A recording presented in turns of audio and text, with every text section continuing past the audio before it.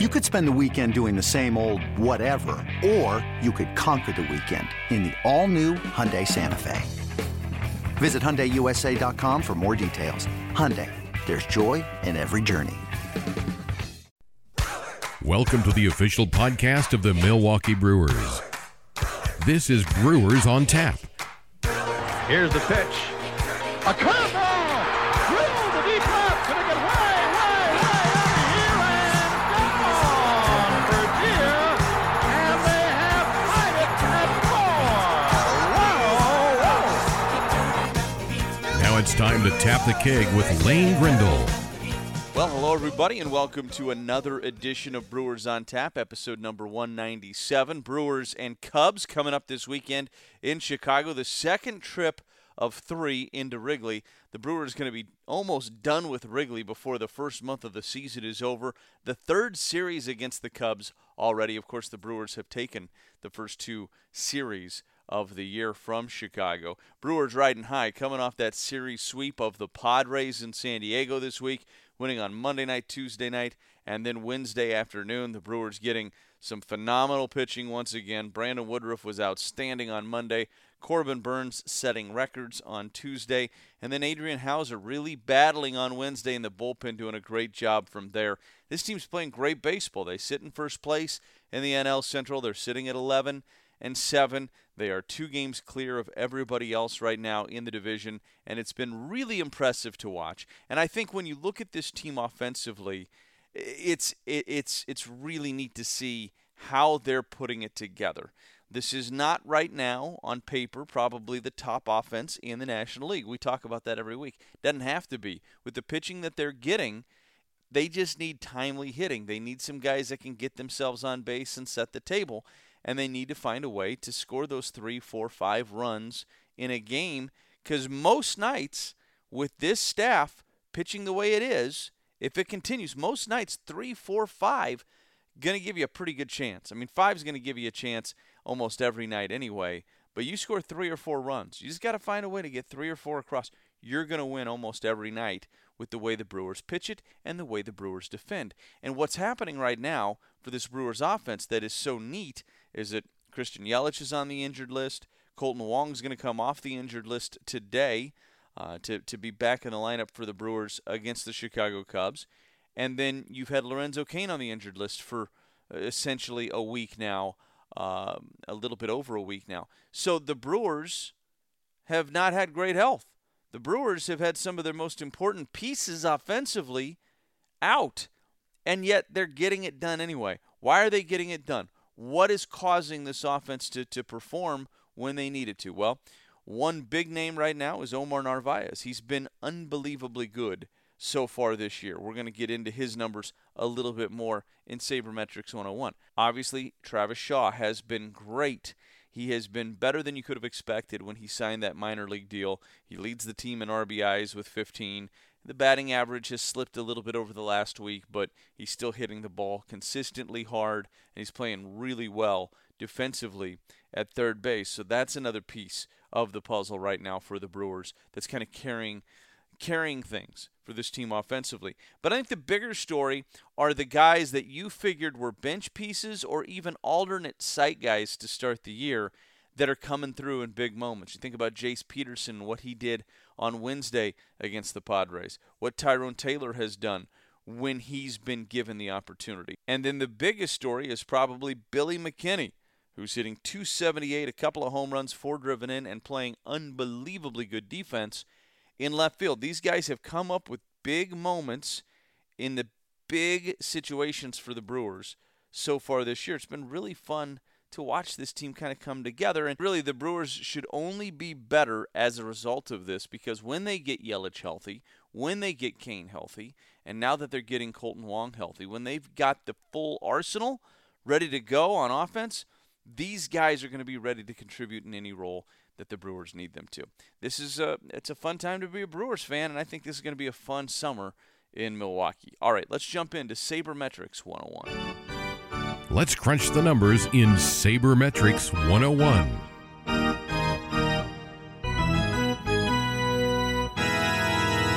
As we take a look at Sabermetrics 101, we will talk to Brewers pitching coach Chris Hook coming up in just a little bit on the podcast to talk about this historical start for these pitchers. It has been an amazing start on the mound, not just for Corbin Burnes. So much of our focus has been on Corbin Burnes and all the historical numbers that he has put up so far, and rightfully so. But you look at Brandon Woodruff, you look at Freddie Peralta, Brett Anderson, and Adrian Hauser, every one of them has not just been solid, but been much above what you would expect from any of those guys. I mean, Woodruff is an all-star, and Woodruff is the ace of the staff in so many ways, but he's pitching to a 1.96 ERA, and he is finding ways to get himself through games when at times he doesn't even have his best stuff, and he goes through a Padres lineup, which is one of the best lineups in baseball on Monday, and he gives up one hit over 6 innings.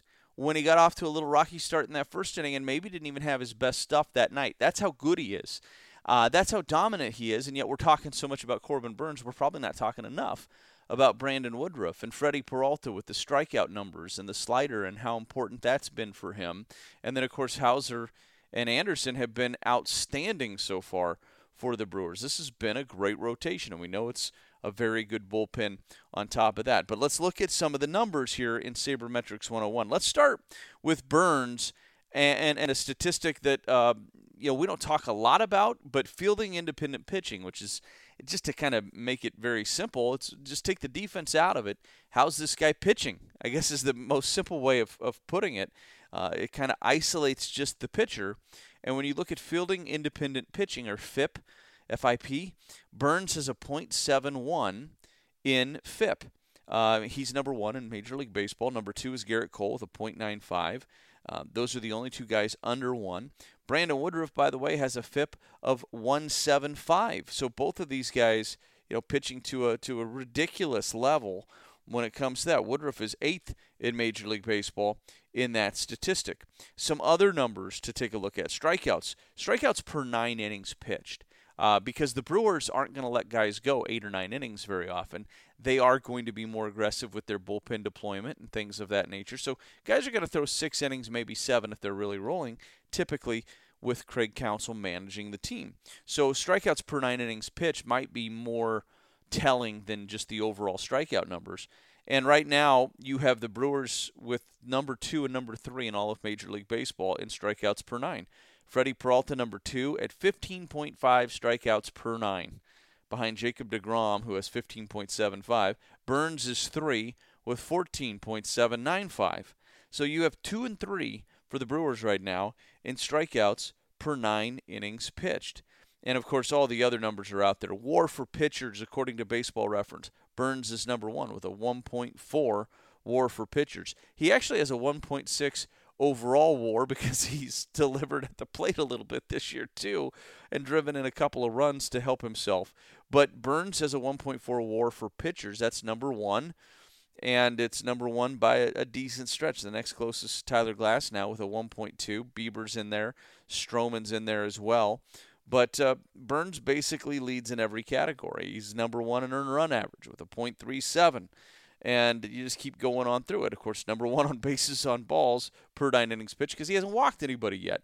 And the statistic we keep coming back to is the 40 strikeouts and no walks. That's the best for a starting pitcher since at least 1893. Adam Wainwright did it earlier with 35. But the best since at least 1893 for a starting pitcher. And you know what? Burnes has a shot, maybe even in his next start, if he's really rolling, to be able to surpass Kenley Jansen's overall mark of 51 strikeouts without a walk. That was over a bunch of appearances because it was as a reliever. Unbelievable stuff from this Brewers team on the mound. Before we move on Sabermetrics 101, I do want to talk a little bit, though, about offensively what Omar Narvaez has done so far this year. Omar Narvaez, and we're going to be kind of simple on this, but he's hitting .396. He has 3 home runs. He's driven in 10. 4 walks against 7 strikeouts. He has an OPS north of 1,000 at 1,059 right now for Omar Narvaez. And, he got off to the really hot start. He got off to the start through the first 5 games, hitting .500. So through the first 5 games, Omar Narvaez was 7 of 14 at the plate, 2 home runs, 5 driven in. You're like, hey, there's no way he can keep this up. I mean, it's great that he's got off to a great start, but you're not going to hit 500, obviously, for the season, and that's accurate. So then things start to cool off a little bit, and when I say cool off, I mean not much. You have the handful of games where you don't collect a hit. And in fact, he's only really had one true game where he hasn't gotten a hit this year. He had the pinch hit opportunity in the 10th inning against the Cubs in Chicago on April 7th, and he went 0 for 1. He had the April 13th game against the Cubs where he came in the 9th and went 0 for 1. But otherwise, he's only really had one game that he started in which he didn't get a hit, and that was the game against the Pirates on April 16th. That was the Friday night game against the Pirates. He went 0 for 4 in that game. Otherwise, he's been hitting. Every time he starts, he gets a hit. It's pretty impressive stuff. But he had an unbelievable series in San Diego. So you're like, oh, when's this guy going to cool off? Well, not yet is the answer. He went 6 for 12 in that series in San Diego with a home run and 4 driven in. He had a double to go along with it as well. He just keeps on chugging. And Omar Narvaez has become a very good defensive catcher for the Brewers also. He's caught a couple of runners stealing already this year, doing a great job at blocking balls. He's playing at an all-star level right now. It's just April, so we got to see. Let's get into June before we start saying, hey, he's one of the best catchers in baseball. But he has been what the Brewers thought he was going to be when they acquired him before last year. They thought he was going to be an offensive catcher that they could make better behind the plate. They made him better behind the plate, but he did not hit in 2020. Hit 176 in 2020. Well, that's all changed. He's reverted back to the guy the Brewers thought he was going to be offensively while maintaining that elite level defensively that he got to last year. It's exciting stuff, and the Brewers are certainly really excited about what they have behind the plate with both Omar Narvaez and, of course, Manny Pena. Okay. Brewers pitching coach Chris Hook. I had a chance to sit down with him in San Diego and talk about what this pitching staff has been able to accomplish so far this year. Let's break it down. Yes, it is still April, but at the same time, can't do anything about that. Your guys have performed unbelievably well these first handful of times through the rotation, and the bullpen's been great. I mean, you have to be really pleased with what this group has been able to do collectively.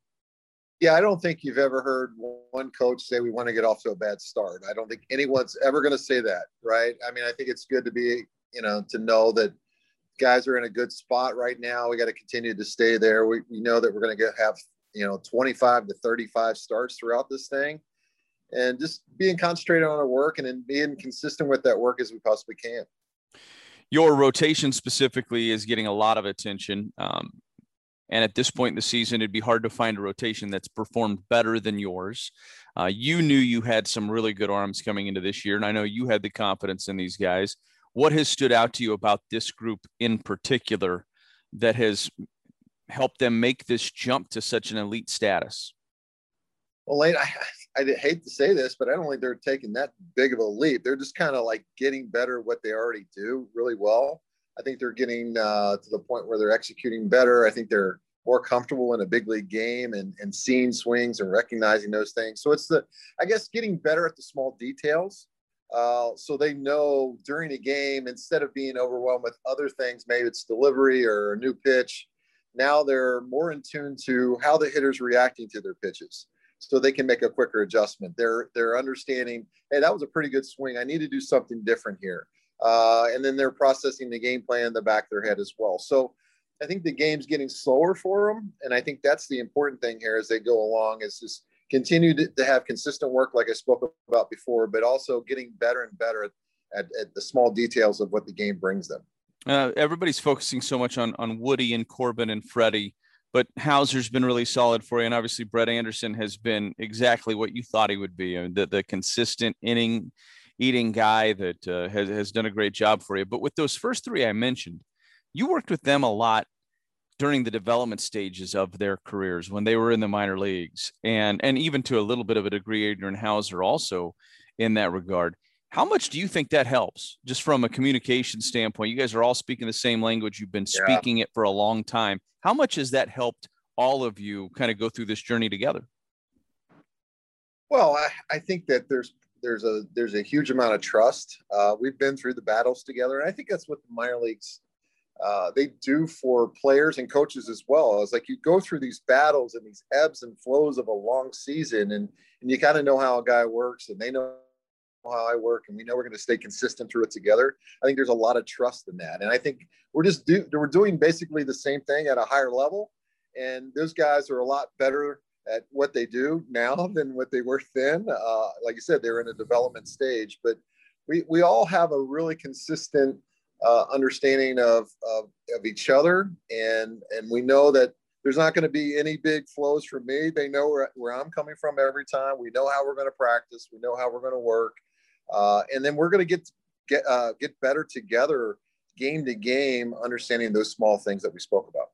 Okay, we've thrown the numbers out on Corbin. I think everybody knows all the crazy statistics that follow him around so far, the 30 strikeouts and no walks, and all the consecutive starts with no runs or one run allowed. And I mean, it's been amazing what he's been able to accomplish. And those of us that watched him last year, I think probably saw this coming this year, because his stuff is so electric.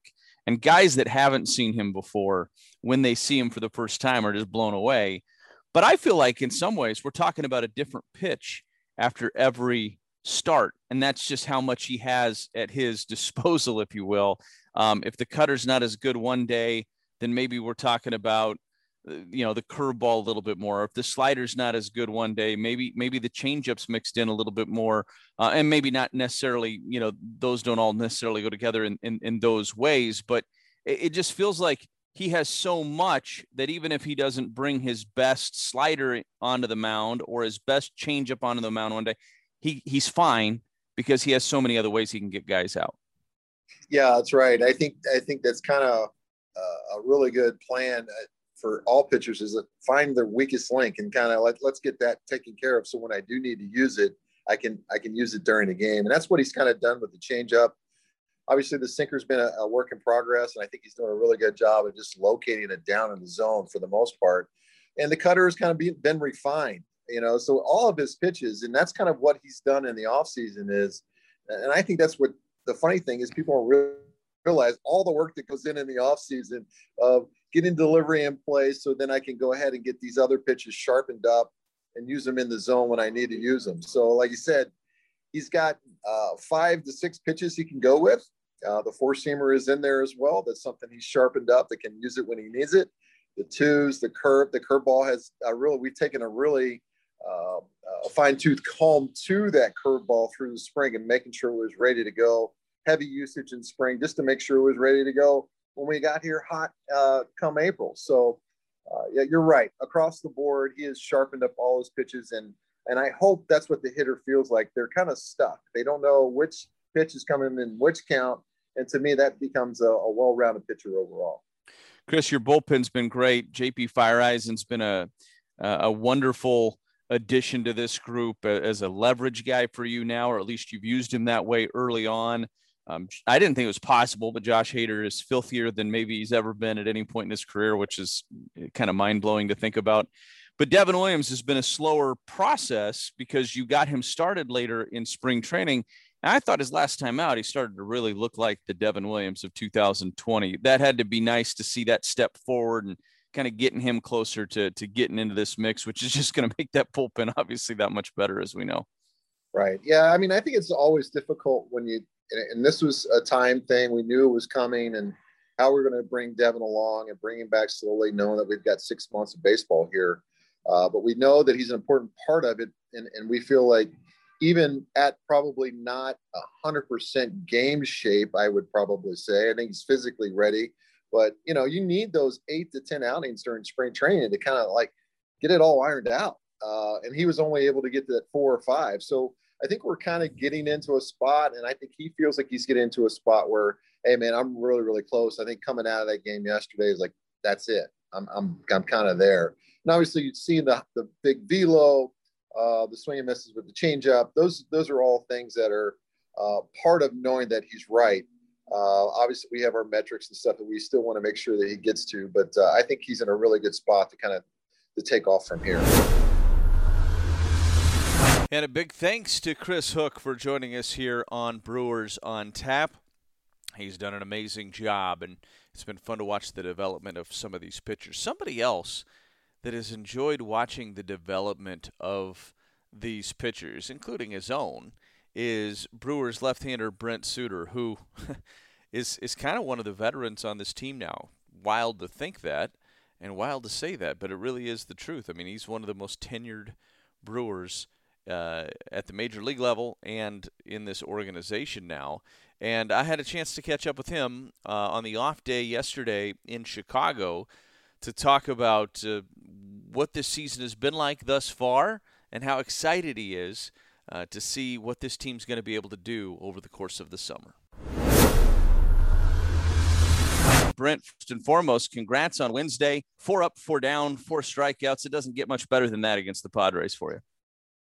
Thanks. Yeah, it was a great game for us yesterday. Great series win, great series sweep against a really good San Diego Padres team. So, yeah, we were feeling good on the flight over here to Chicago, but still a lot more work to do. But man, it was fun. You guys have been playing great baseball. The only 2 series you've lost was the home series to the Pirates and then the season opening series at home to the Twins. Otherwise, you've won every other series this year already.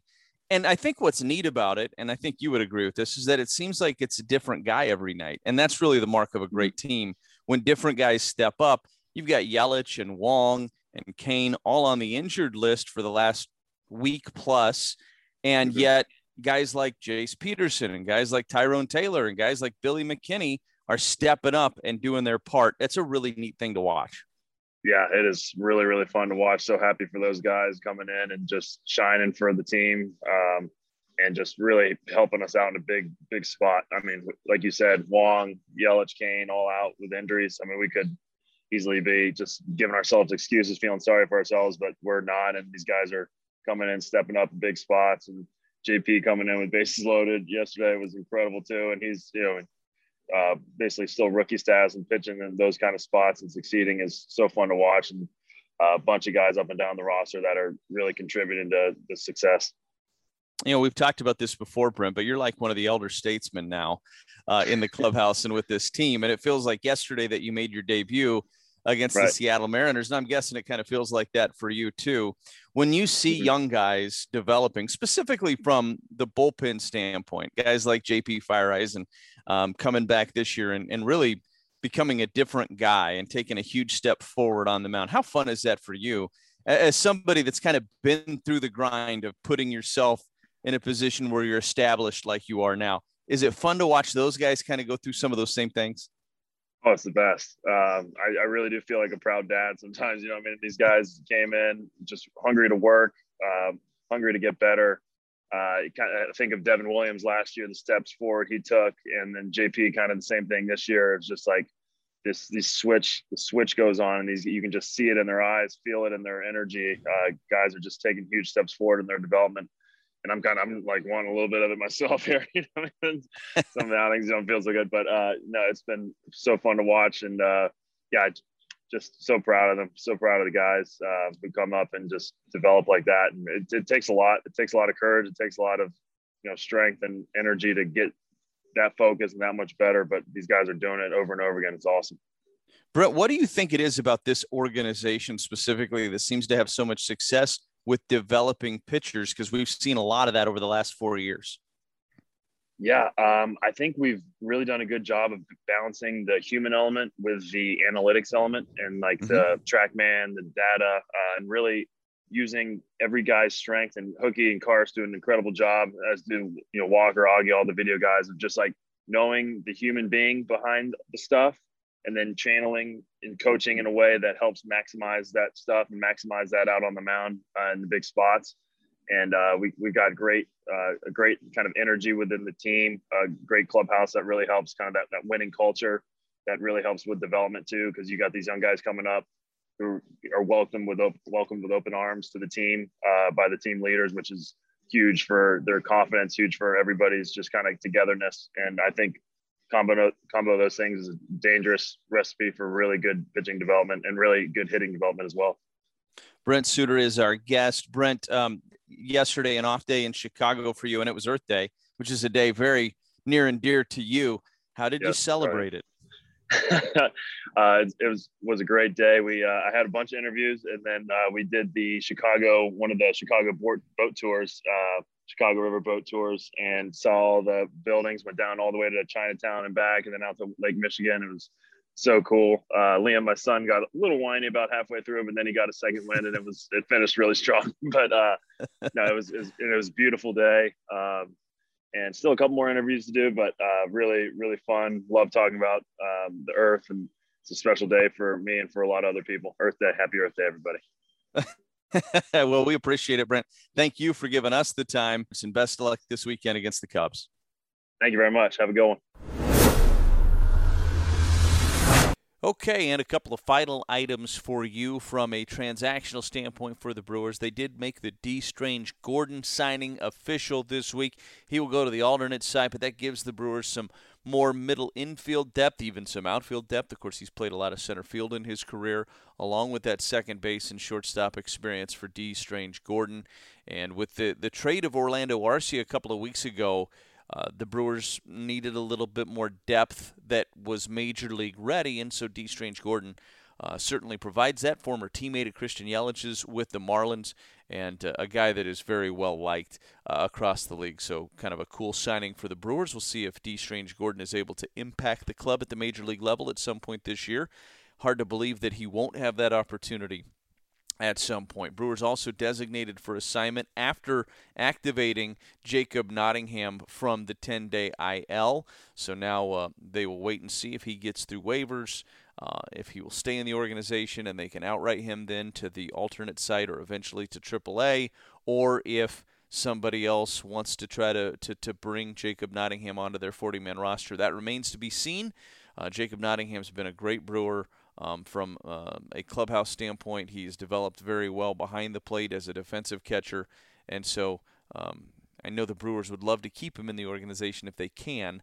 Whether or not they're going to be able to do that remains to be seen at this point. So, kind of exciting stuff with the signing of D. Strange Gordon. He's a guy that certainly has had some great years and had some all-star caliber years in the past. And one other thing of note, Garrett Mitchell, they have announced, is going to start his professional career in High A with the Wisconsin Timber Rattlers. So he will be in Appleton to start the year.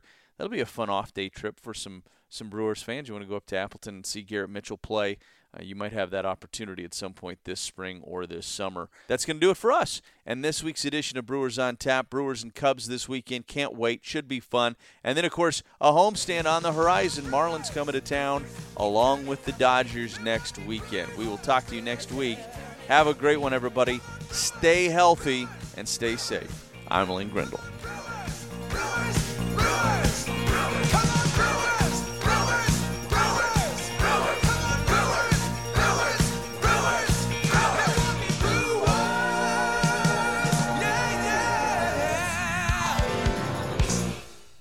Hey, Rob Bradford here. You guys know I'm always up for a good MVP story, and one of the best stories is Wasabi Technology. Wasabi is the world's hottest cloud storage company, and it's become the go-to provider for professional and collegiate sports teams, including 20 Major League Baseball teams like the Red Sox and NHL teams like the Bruins and Vancouver Canucks. Even the Liverpool Football Club is getting in on the Wasabi action. So, why is Wasabi the MVP? Well, Wasabi was purpose-built to free businesses from skyrocketing storage costs and unpredictable transaction fees that the Amazons of the world are charging. In fact, Wasabi is up to 80% less than those hyperscalers and doesn't charge a cent for businesses to access their data. From Wasabi's AI-enabled intelligent media storage, Wasabi Air, to the industry's only cloud storage service with triple protection against cyber criminals, data deletion, and ransomware, Wasabi's taken the lead in driving innovation in data storage and helping sports teams to unleash the power of their data. Wasabi, another Boston-based championship team.